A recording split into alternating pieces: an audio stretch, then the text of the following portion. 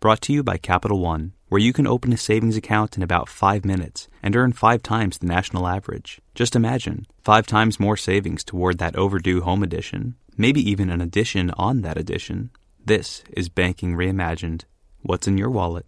Capital One, N.A. member FDIC. The FT. Last week I filled in a form that asked me how many hours I worked each week. I stared at it blankly. It's a pretty basic question and I ought to be able to provide an answer straight off. Yet because my work sprawls across my life, and because I'm not sure what counts as work anymore, I really don't have a clue. All I can say is that I do quite a lot of it. But as quite a lot wasn't an option, in the end I wrote down 45. Later on I put the same question to a group of acquaintances, including a lawyer and a company director. They hummed and hawed for a bit, and then said that they worked more than 40. The writer said 42, the director 70, and the lawyer 65. I now find we were all talking through our hats. None of us works anything like as hard as we think we do. According to studies in the US and elsewhere, people routinely overestimate their working hours by at least 10%. When you compare how hard people say they work to diary entries, the two don't tally. In itself, that isn't terribly surprising. We're all famously useless at estimating how long we spend doing anything. Time use studies show that we wildly overestimate the amount of housework and underestimate sleep. Ask an insomniac how much she slept last night, and she'll say barely 2 hours, when it was probably closer to 5. What is unusual about the work estimates is that the longer people actually work, the more they overestimate it. Those who work 37 hours estimate that they work 40. But people who work 50 hours bump up the estimate by a whacking 25 hours and claim to work 75.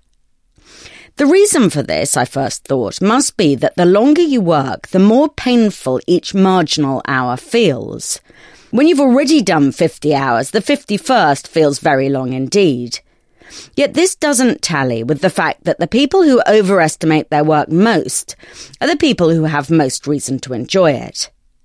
Jonathan Gershny from Oxford University and John Robinson of the University of Maryland have done a study that breaks down the overestimation by profession. They found that lawyers overestimate more than paralegals, doctors overestimate more than nurses, and chief executives overestimate their hours far more than lowly part-time workers, who are more likely to underestimate. Professor Gershny thinks that there are 2 reasons for this. The first is to do with status. The lower you are in the pecking order, the lower the value you put on your own contribution. But if you're CEO, you rate your own work so highly that the quantity of it becomes distorted in your own mind. But it's also because work is a badge of honour.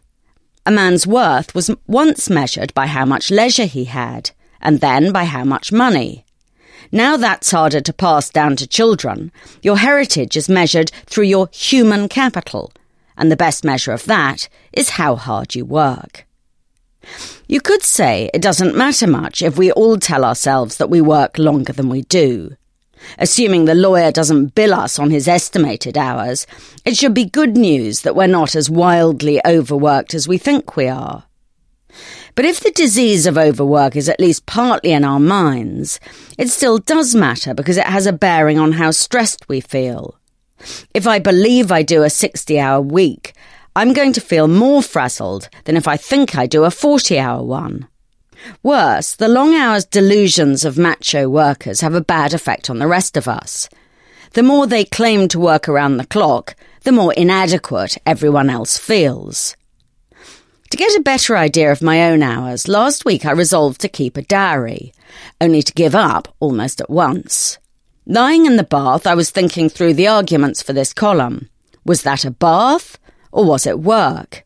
And what about when I was in the office, vaguely emailing and vaguely doing the grocery shopping online? So I've scrapped the diary, and I've simply decided to revise down the number of hours I tell myself I work. It's not 45. The quality of real, proper work is probably barely half that. But I'm telling myself this is fine. Hours, after all, may be the only measure we have of work, but they're a pretty feeble one. One of the finest writers I know never gives any outward sign of doing any work at all.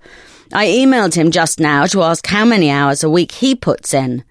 His answer didn't make me feel great either, though for different reasons. 5, he said, max. For more downloads, go to ft.com/podcasts. Brought to you by Capital One, where you can open a savings account in about 5 minutes and earn 5 times the national average. Just imagine, 5 times more savings toward that overdue home edition, maybe even an addition on that edition. This is Banking Reimagined. What's in your wallet? Capital One, N.A. member FDIC.